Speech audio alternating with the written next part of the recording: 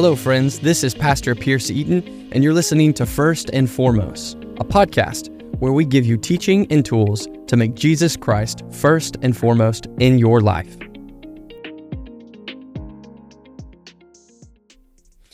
Hey, thank you for listening to this episode of Questions. This is part of the podcast where I seek to thoughtfully answer questions listeners write into the show by using Scripture. And this week, we had a listener write in named Sonia, and she wrote in and asked a question regarding being a Christian in her workplace. She said, as a business owner, I get this comment a lot. Quote, I'm okay with you being a woman of faith, but I do not want you or your employees coming at me with your beliefs. She stated, I'm not sure how to respond. Well, first of all, Sonia, I just want to say thank you for seeking to honor God through your business, through your work. Rather than giving into the temptation to just stay quiet at work, to just stay quiet in your business dealings, to not bring Christ into that, which is what so many people often do, I just commend you for seeking to put God first in your workplace. Proverbs 16:3 says, commit your work to the Lord, and your plans will be established. And so trust that God has his hand over your work and that he's using you in your work. Thank you for that.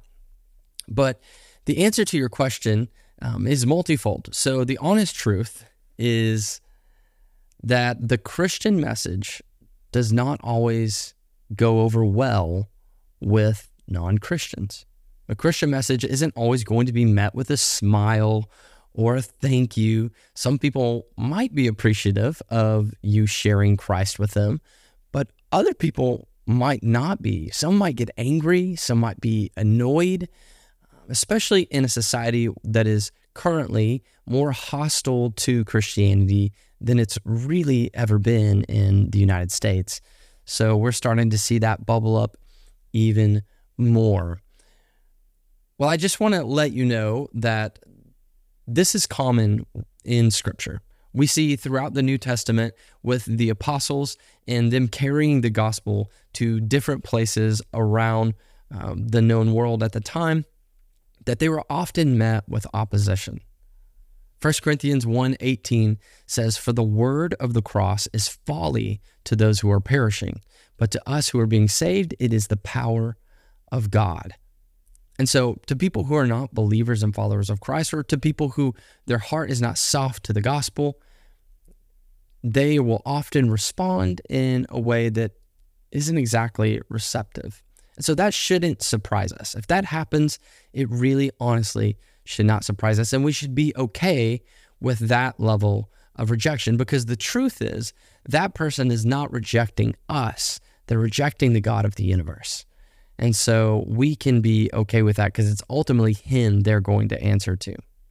But I also want to point out how even Jesus, the greatest evangelist of all time, Jesus was even rejected. And so he was rejected by his own people in Nazareth, where he was from. In Mark chapter 6, verse 4, Jesus actually says, a prophet is not without honor except in his hometown and among his relatives and his own household. And so when in Nazareth, when going to the synagogue to proclaim who he is, he was met with an extreme level of skepticism and people saying, we don't want you to teach this. And Jesus essentially says, wow, okay, well then never mind. And he picks up what he was doing and he went to other villages to go preach there. And so I don't want you to get too discouraged by the fact that some people respond negatively. This happens to everyone because not all people are going to be receptive to the truth of who God is. And like Jesus did, rather than doubling down over and over saying, no, you guys need to listen, there was a point where Jesus recognized that he wasn't accepted in his hometown. And so he picked up what he was doing and went on to another village. So similarly, I think there is a point as believers where we have to come to grips with the fact that the conversation we're having isn't moving forward, isn't leading to anything. Another example of this in Scripture is of Pharaoh in Exodus. So in Exodus, God sends Moses to proclaim to Pharaoh that he needs to let God's people go. And Pharaoh says no, and he hardens his heart. And this happens multiple times until the 8th plague. And in Exodus 10, at the 8th plague, Pharaoh had already hardened his heart multiple times. And then in Exodus 10, God then says he has hardened Pharaoh's heart. And so we see over and over and over, God is doing things through Moses to make Pharaoh's eyes open to the truth, and yet Pharaoh continues to harden his heart. And then at some point, God then says, fine, and then hardens Pharaoh's heart all the way so that his plan could be executed fully through Moses. And so I state this to say that there are times when we are seeking to reach people with the truth of the gospel. We're seeking to be just a light of Christ in our workplace or in our life, and people are not receptive to that. And I think it's okay to push back, to have uncomfortable conversations. We do it respectfully. If someone says, hey, I don't like this, it's good to push back on that a little bit. But once we realize that the ground of that person's heart is not soft ground for the seed of the gospel to take root, then ultimately we should move on, because really, truthfully, we are not the one that saves them. That's up to God. And God can use our respectful encounters where we choose to move on after we realize the conversation is not moving forward. God can still use those encounters to soften the heart, even the hardest hearts, to the gospel being proclaimed to them in the future. So how do we do all this? It's not easy. It's not easy to know when we should let up in a conversation and move on. But I would just encourage you to do that prayerfully and in reliance on the Holy Spirit. Like I said, it's not our job to win everyone over to Christ. Our job is to be obedient to what God calls us to do. And that's what we're called to. Now, I do want to kind of go over a simple tactic that I would probably use for that person. If someone came up to me and I was in your shoes and they said, hey, I'm not okay with this, you don't shove your beliefs down my throat, then I think a simple tactic to maybe soften that conversation in their heart in that conversation is simply seeking to understand their viewpoint. Just to ask them what makes them state that. Why do you feel that way? Or do you feel like I'm doing that? Please explain to me why you think I'm doing that. And just give them the floor. Let them explain why they feel the way they feel. Usually, when we show our interest in hearing someone, then they're more willing to hear us. And so if we just let them have the floor for a moment and explain what it is they think, what it is they believe, how they think we should go about sharing our faith. If we just let them explain that, then oftentimes they will let us give a response. Also, another reason why it's good to ask this question is because we might realize, in asking them to clarify, we might realize that they're misunderstanding something that we're doing or something that we've said. They might be misunderstanding the whole situation. And so by asking them to clarify their thoughts, it gives us an opportunity to clarify what's going on and maybe address a misunderstanding. Now, the last thing I want to bring up is something that I see a lot in our society today. And it ties in with this. Today, people have this viewpoint. It's a really weird viewpoint. It stems from our modern conception of separation of church and state. People have taken this idea of separation of church and state, which is actually never stated in the Constitution, but they take this idea of separation of church and state and they almost make it as if people should not have publicly held religious beliefs. It's the weirdest thing. So even in a private business, in a private person's life, your beliefs should be hidden and kept completely private. In other words, I don't want to hear about it. I don't want to know about it. I don't want to see it. I don't want to know what you believe. Don't tell me anything. Your beliefs need to be private. Don't bring it out in the open.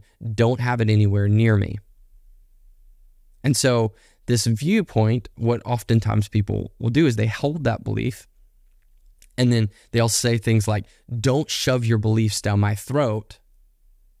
But by nature of their view and by nature of them stating, don't shove your beliefs down my throat, they are shoving their beliefs down your throat, because their belief is that you shouldn't share your faith. But your belief is that you should share your faith. So whose belief wins? They're telling you that you shouldn't share your faith, but they're ultimately being hypocritical because they're sharing their belief that you shouldn't share your faith. And so this happens all the time, and people, for whatever reason, fail to realize that it's a hypocritical statement, a hypocritical argument, that they're defying their own request of you by sharing their view. So I would just say, if this happens, a great response, if you realize this is happening, I should say, a great response is to simply ask them why it's okay for them to share their views, but it's not okay for you to share yours. Asking that question lets them, once again, have the floor and explain themselves. Lots of times when you ask that question, they'll either recognize that's what they're doing and they'll say, oh my goodness, I didn't realize I was doing that. That often doesn't happen. Most often, they'll say, I'm not trying to do that. Get out of my face, and I don't want to hear this anymore.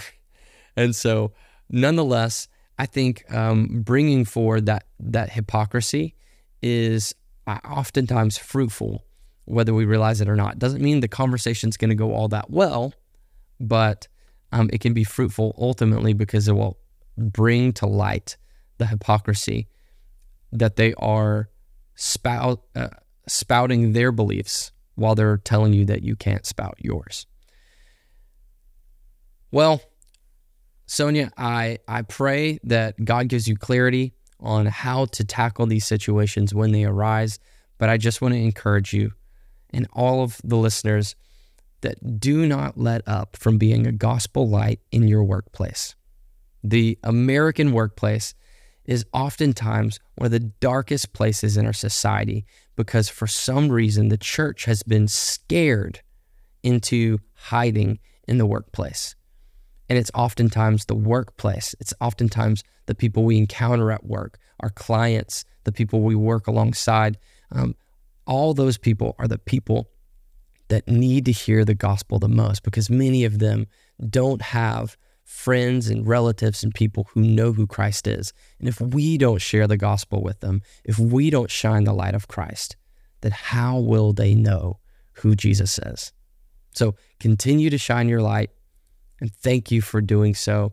Thank you for that question, Sonia. I'll be back next week to answer more questions that you guys have for the podcast. Once again, if you have a question you want me to answer here on the podcast, go to fbctc.com and ask your question there. We've had several questions roll in, and I'm looking forward to getting to some of those questions in the weeks to come.